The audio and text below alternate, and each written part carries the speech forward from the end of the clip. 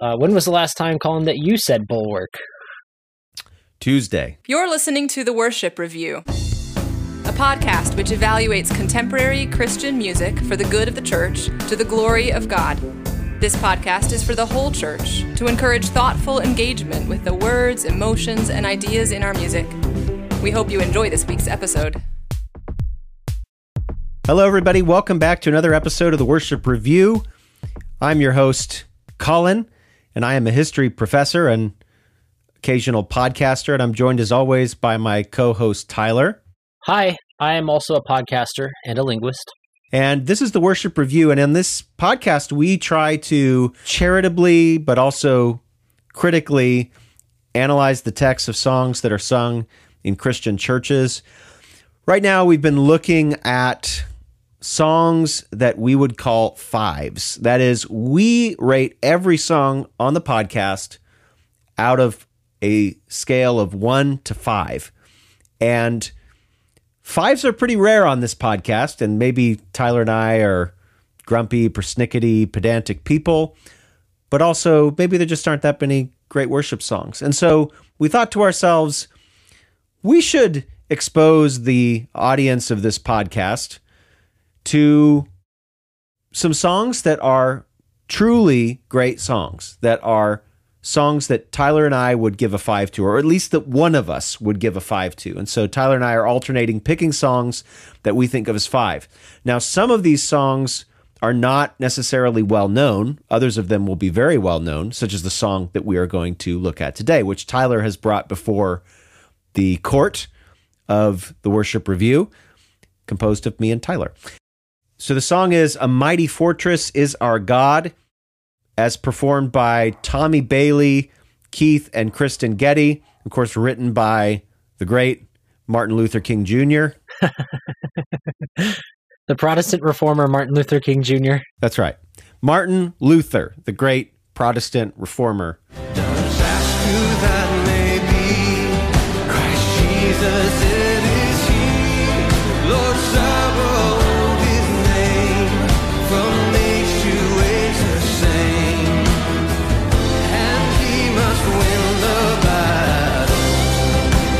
So, Tyler, I guess I'll start by asking you what this song is about. Happily. So, just a broad overview of the song. I want to make a caveat at the very beginning. This is an English translation of a song written in early modern German, and the English translation was made by Frederick Henry Hedge, who is, or was, I should say, a transcendentalist and Unitarian. So while I can say I like this song, I would just caution listeners, be careful about the translator and some of his other work. But the most common text in English is this one, and so that's why I chose this one. If you have heard a version of this, it's probably Hedge's translation, unless you're dealing with a newer Lutheran hymnal. And this song really is about God being a powerful fortress and an aid in battle. There's a lot of violent war imagery in this, and it's one that exalts God and exalts Christ, and I think it's an encouragement to people in times of distress and fear. And I think it's a good song for our own time as well. So, I mean, we're not in the middle of a Protestant Reformation, but we are in the midst of kind of shaky times, and this hymn, I would say, has stood the test of time. It's based primarily on Psalm 46, the opening lines of which are, "God is our refuge and strength, and ever-present help in trouble. Therefore we will not fear, though the earth give way, and the mountains fall into the heart of the sea." And I think you can see that this song really does emphasize God's steadfastness and his being a fortress to us, a refuge in trouble. So that's an overview of the song. All right, so let's go ahead and talk about the first stanza. A mighty fortress is our God, a bold, never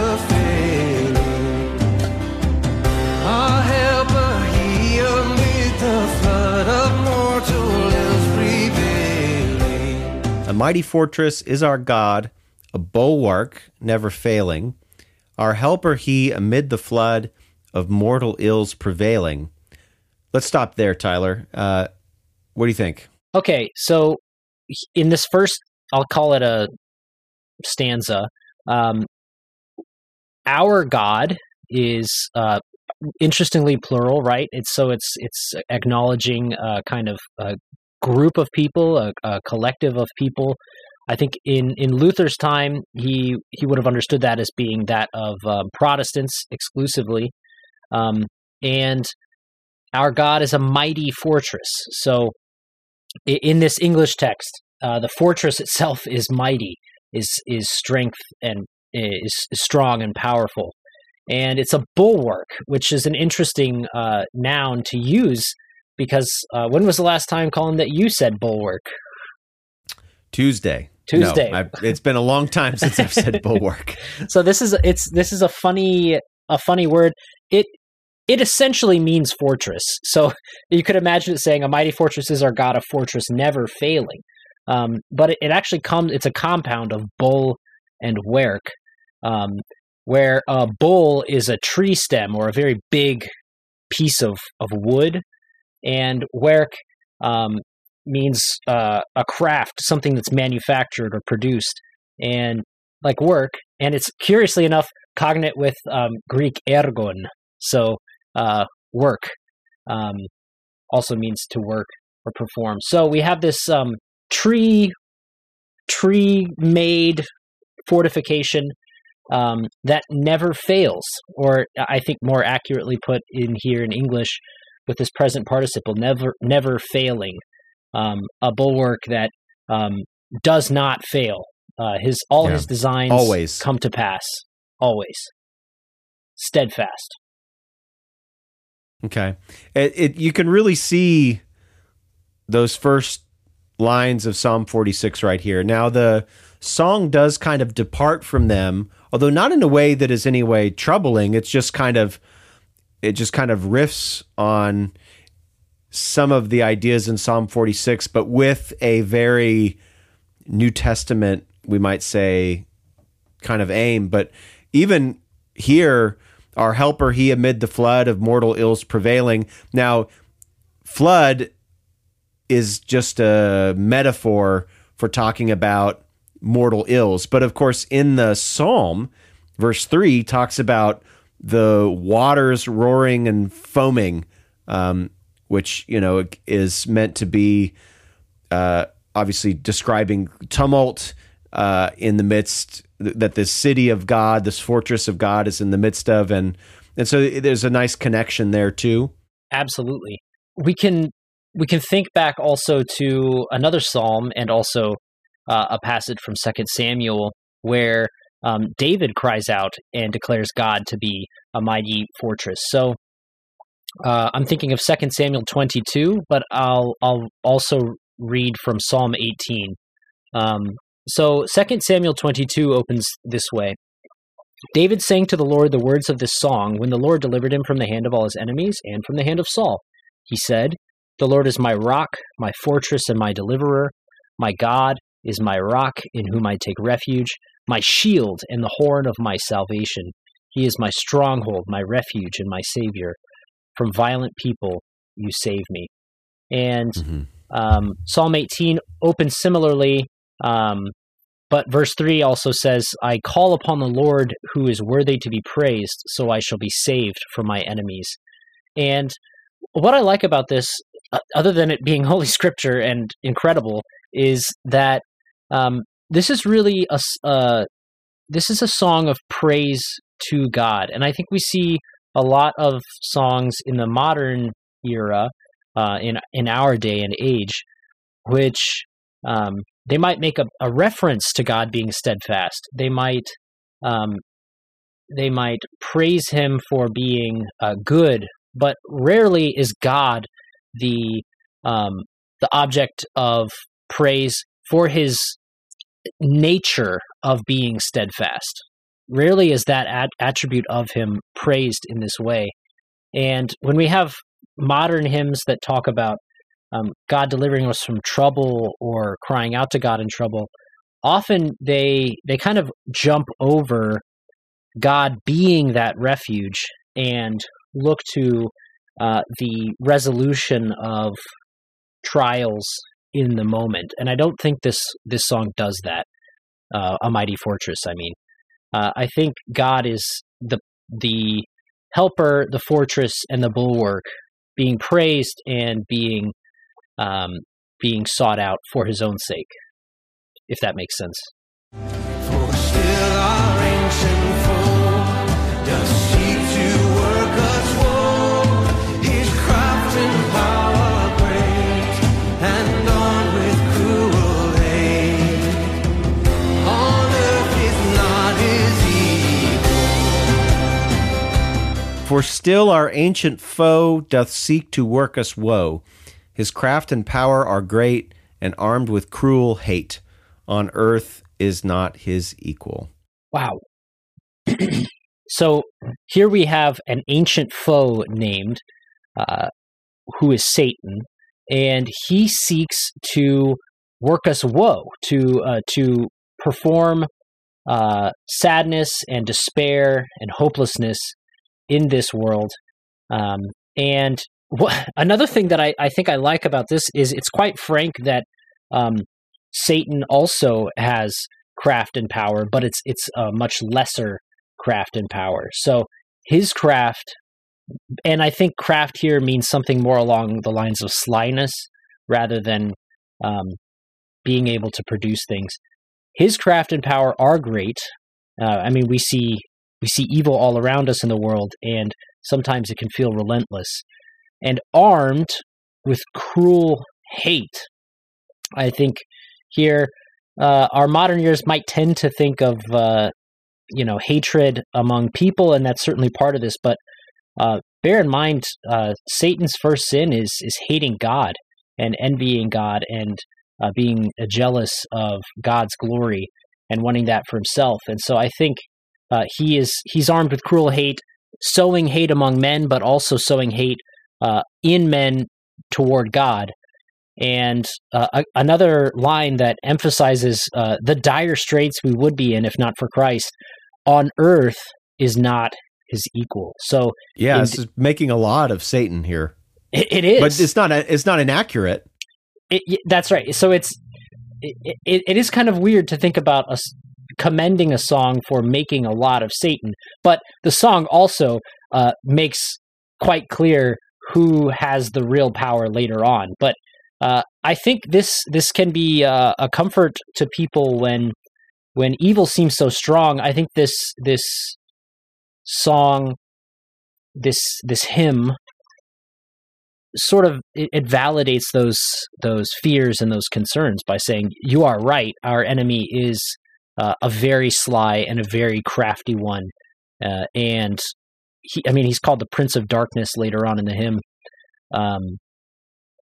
But I think, as we'll see later on in this song, we know who has the real power in this context. All right, so speaking of later on in the song, let's get to the next set of lines. Did we in our own strength confide, our striving would be losing? Would not the right man on our side, the man of God's own choosing? Did we in our own strength confide, our striving would be losing? We're not the right man on our side, the man of God's own choosing.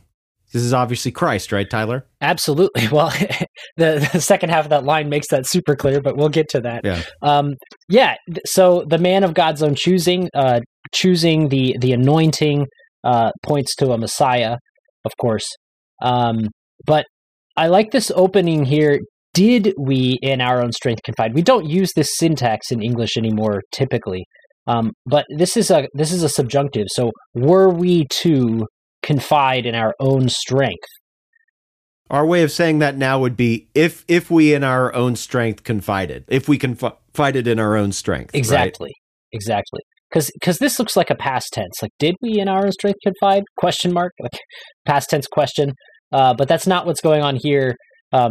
were we in our own strength to confide, our striving would be losing. And I think this is very good and very scriptural.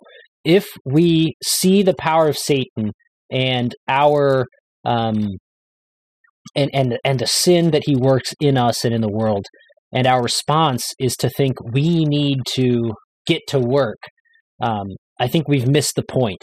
And all of that work, unless it's in Christ, would be losing work. We would have no hope. And in fact, we do have no hope unless the right man is on our side. Which I just, doesn't that sound, it almost sounds colloquial in this song. It does, but it also, I mean, again, you have to think about it a bit differently. The right man, he's our man. He's our, and so if you think about it in the way that maybe this is not quite right, but I think of it almost like a woman would say, that's my man. Like when she says that, she's not saying like, that's just a guy over there. She's saying like, that's the person who cares for me. That's the person who protects me. That's the person who watches over me and provides, right? That's my man. Mm-hmm. He's our leader. Yeah, and even that phrase of being the right man, it implies that there is a specific job that only this man can do, right? Like when we say he's the right man for the job, we're saying this is a job that is uniquely for him. In fact, it has been chosen for him, right? The man of God's own choosing. Absolutely. The work that's been chosen for him and the man that's been chosen for the work. Yeah. Yes. Which is very, very scriptural. This is 1 Peter chapter 1, verse 20. Christ was foreknown before the foundations of the world, but was made manifest in the last times for the sake of you. So it's right there. Mm-hmm. Mm-hmm. Well, who is this man, Colin? Can we look into it? Tyler, dost ask who that may be? Dost ask who that may be? Christ Jesus, it is He. Lord Sabaoth, His name. From age to age the same. And He must win the battle. Christ Jesus, it is He. Lord Sabaoth, His name. From age to age the same. And He must win the battle. Tyler, Lord Sabaoth? What a mouthful is that? Lord Sabaoth, yeah. So this is an interesting choice of words. The translator chose to just transliterate from German, which is transliterating from Hebrew, rather than translate it. And in most modern Bible translations, you won't find the phrase Lord Sabaoth. You will find the phrase the Lord of hosts. And when it says Christ Jesus, it is He, Lord Sabaoth, His name, it's doing something very powerful there. It's every time in the Bible you see the Lord of hosts or the Lord of armies being used, it's identifying that with Christ Jesus. So what I like about this, it's curious that this was translated by a Unitarian, because he at least translated this part faithfully, that Jesus Christ is the Lord of hosts. He is God Himself. This right man is man and God. From age to age the same. So he is transcendent, and more specifically, He is unchanging, immutable, and He must win the battle.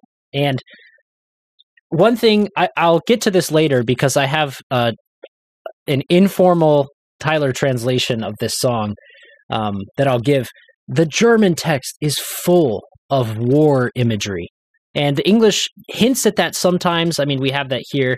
He must win the battle. Even the right man on our side implies sides in a conflict. But I think the German does a little bit of a better job of expressing all the war imagery in this. Yeah, because in the English language, it seems like the battle kind of comes out of nowhere. But then if you go back to the psalm is very much about a battle. Absolutely. So it makes sense. And it would make sense also that the German version, which is the version that Martin Luther himself wrote in his native language, it would make sense then that would have more battle imagery because he's drawing from the psalm. Yes. And here I think he may also be drawing from Hannah's prayer in 1 Samuel 2. I'll just read some excerpts. I'm not going to read the whole thing. But The bows of the mighty are broken, but the feeble gird on strength. I think that's hinting on if we were to rely on our strength, we would be losing. Verse 6, the Lord kills and brings to life. He brings down to Sheol and raises up. So he brings down to death and raises up. Verse 8, he raises up the poor from the dust. He lifts the needy from the ash heap to make them sit with princes and inherit a seat of honor. For the pillars of the earth are the Lord's, and on them he has set the world. Verse 9, he will guard the feet of his faithful ones, but the wicked shall be cut off in darkness. For not by might does one prevail. Verse 10, the Lord his adversaries shall be shattered. The Most High will thunder in heaven. The Lord will judge the ends of the earth, and he will give strength to his king and exalt the power of his anointed. So I think Luther is possibly having this in mind as he's composing this, that this man of God's own choosing is the king to whom strength will be given, and his anointed whose power will be exalted. Excellent. All right, let's get now into the third set of lines. And though this world with devils filled should threaten to undo us, we will not fear, for God hath willed his truth to triumph through us. And though this world with devils filled should threaten to undo us, we will not fear, for God hath willed his truth to triumph through us. Yeah, so again, we have this conditional phrase, and though, and even if this world filled with devils should threaten to undo us, even if the world were flooded with devils who were leering at us from every side and ready to destroy us, we will not fear, for God has willed his truth to triumph through us. So I think we can say we need not have fear because God will have the triumph here. And through us, through his people, his truth will triumph. That's what I think is going on there. Prince of darkness grim, we tremble not for him. His rage we can endure, for lo, his doom is sure. One little word shall fail. The Prince of Darkness grim, we tremble not for him. His rage we can endure, for lo, his doom is sure. One little word shall fell him. I always found this stanza a little bit odd because earlier we learned that Satan has no equal on the earth. But then now we're not even really worried about him. And then there's some little word that's going to fell him, and we don't know what it is. So again, I'm sure you can explain all of this, but I always found this little section a little bit clunky, maybe. I don't know, Tyler. Yeah. Help me understand it. Okay, well, let me say the continuity here with the first half of this stanza is that he says in the first half, even if the world were filled with these devils threatening to undo us at all times, we'll not fear. And then here we see the Prince of Darkness, so the leader of this wicked pack. And we don't even tremble for their leader. How is it possible that we could have no fear of this Prince of Darkness? How is it that we can endure his rage? One little word shall fell him. And we're not talking about a magic incantation or something like that. I think you have to read that little word, and it is in German word and then diminutive suffix. So what's a good example of this in English? I almost want to say like wordlet, but that wouldn't be a thing. Yeah, but... sure. Something like that. I think little word is probably the best way to do it. Yeah, something like a wordlet shall fell him. And I wondered when I read this if this is a play on words, because at the beginning of the Gospel of John, Jesus Christ is called the Logos, the Word. And that's a short word, right? It's only 5 letters in Greek. And in verse 4, we have a kind of expounding on that word, and it becomes clear who that little word is. And it may even be tongue-in-cheek, right? Because it seems almost irreverent to call Jesus a little word, or it does. Almost like you're mocking. And I think what may be said here is that that is, in the eyes of the world, that is objectively how Jesus was treated on earth. No, he was not, by Satan and by his servants and by, people whom Jesus called sons of Satan. He said, your father is the devil. He was treated as a one to be despised, right? We see this in Isaiah 53. Yeah. He was the word diminished. It was the word diminished. Yeah. In a way. Yeah. Mocked before and men, so on. For sure. Mocked, put with a mocking crown on and so on. So, what is this little word, or probably better said, who is this little word? We'll see in verse 4. But this shall fell him is also interesting because, Colin, when was the last time you used the verb fell and not from the verb fall? Not in the, I've used the word fell all the time, but not in that way. Right, because we use it for trees and very little more. But fell in this context doesn't mean to fall over. It means to cut down and kill, right? So one little word shall destroy Satan. One little word shall fell him. That word above all earthly powers, all things to them abiding. The Spirit and the gifts are ours through him who with us sided. That word above all earthly powers, no thanks to them abideth.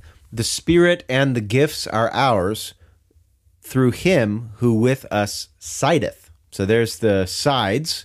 We see that again, Tyler. What else do we see in this passage? Yeah, I love these lines here.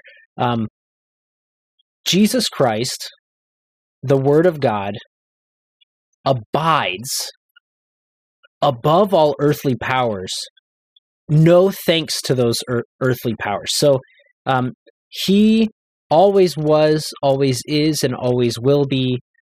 He needs no recognition from kings and princes and emperors and presidents and governors, though he will have it one day, whether they want to give it or not.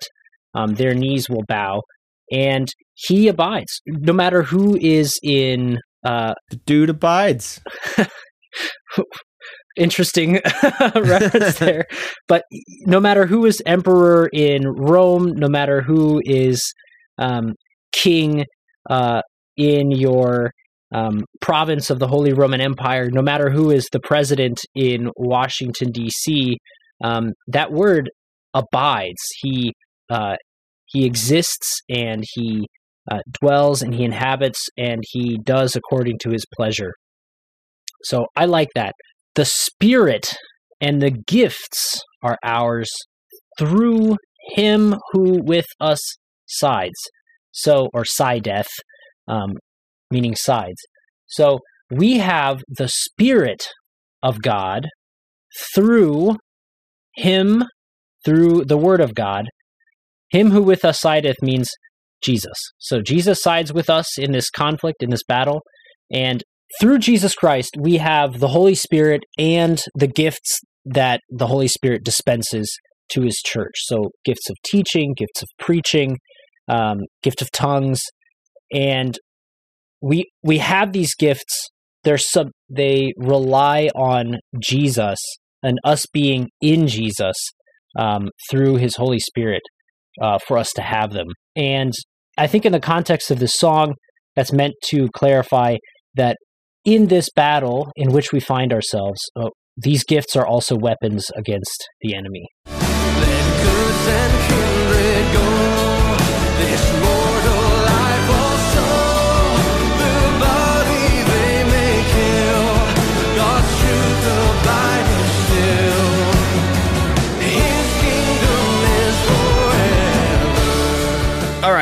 So that gets us to let goods and kindred go.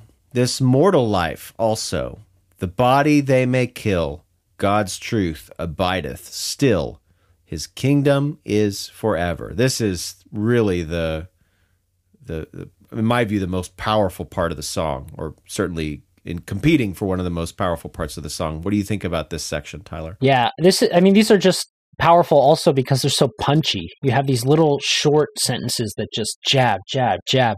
But it also reminds you of what Christ said about, being willing to leave goods and riches and family. He who does not forsake father and mother. Yeah. Right.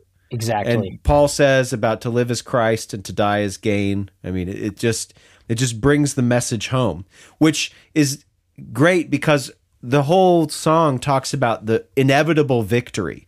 And so it kind of seems strange that the song would then say, yeah, but maybe you're going to die and lose everything.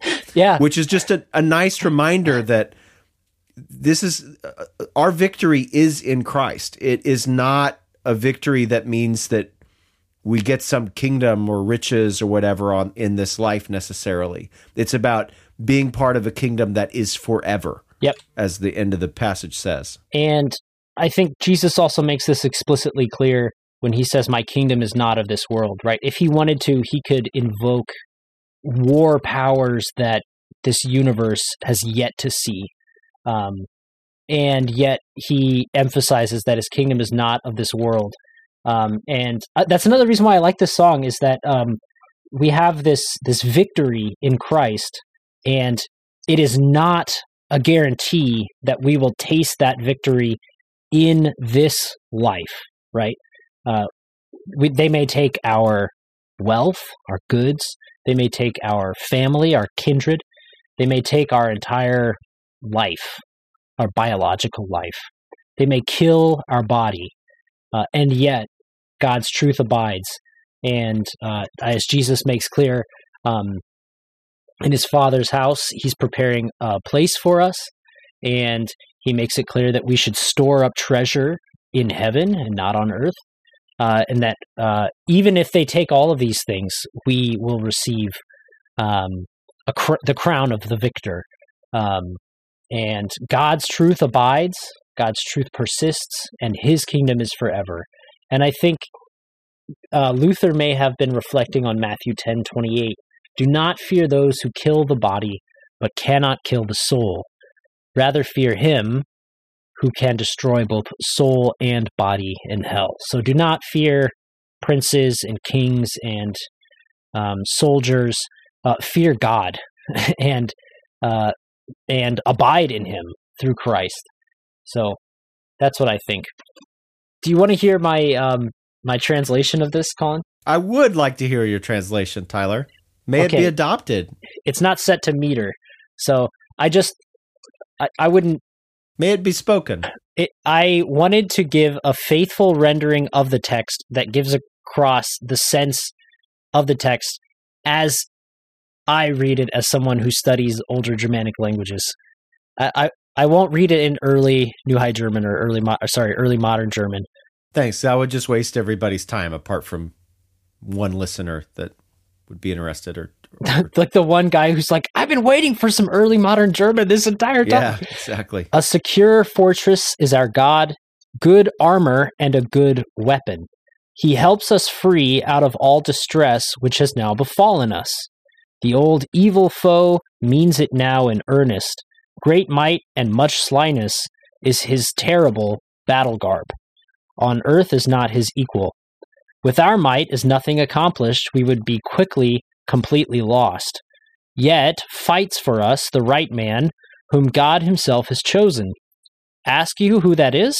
He is called Jesus Christ, the Lord of hosts, and no other is God. He shall conquer the battlefield.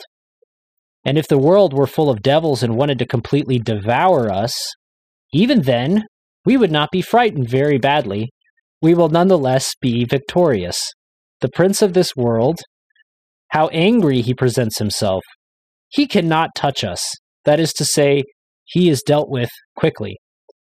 A little word can slay him. That word, they will let stand and receive no thanks for it. He is with us on the battlefield with his spirit and gifts. Should they take the body, property, fame, child, and wife? Let them all go. The kingdom shall remain with us. So it is similar to this translation. I think in some ways it's inferior to this translation, but in some ways I think it's superior to this translation. Only if you read it in an American accent, but if you read that with a German accent, I think it would come across better. Let the wife and child go. Exactly. His kingdom will remain with us. Sorry, all you German listeners. No offense. But yeah, there are some things that make more sense, right? Like let goods and kindreds go, this mortal life, the body they may kill, and then it ends with his kingdom remains with us. Even if they take all of that, they can't take his kingdom away from us. The English version, it's a little bit more eloquent, I guess, and it makes bigger statements that they don't flow necessarily as easily from each other as the German version, but just interesting. So one of you ambitious listeners can set that to singable meter, and we can have the worship review version of a Mighty Fortress, a secure fortress. Oh yeah, we'd have to change the title. That's right. Well, Tyler, I know that the last song that we did to start this series, I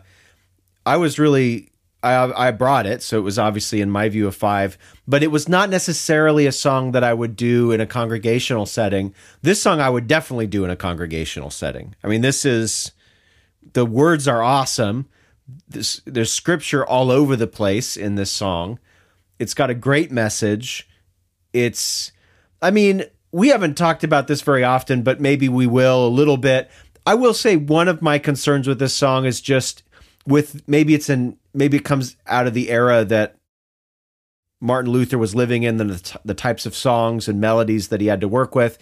I find this song a little bit weird to sing, and I think the Getty version is, basically the same version. They add a little bit add a few rests here and there, or little extra beats here and there to kind of mix it up or something. But I do think just the melody and pace of the song is very different than a modern worship song. And so that could make it a little strange for people. I don't think at all that's a barrier to singing it, though. Right? Yeah. Can I respond to that? So I too would have no qualms about singing this in a church. And I too acknowledge the rhythm. The meter and the tune are each clunky in their own way. And I chose this Getty version because it ties the verses together well. So in many modern many modern versions of this, you have a mighty. First of all, they sound slow and sad. A mighty fortress is our God.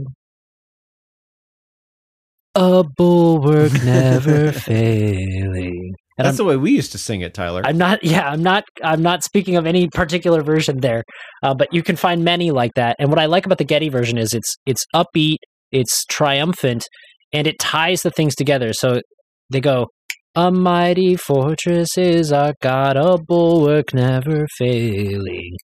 Did I ever complain to you when we did that song that way? The kind of slow version with lots of space, and say like, look, this does not at all fit the content of the song. Like, this song should not be sung like we're at a funeral. Like a dirge. Did I say that to you? I certainly would have thought it if I didn't say it to you. You probably did say that to me. That seems like something I would say, because it involves complaining and telling other people they aren't doing things right. So I think I would have said it.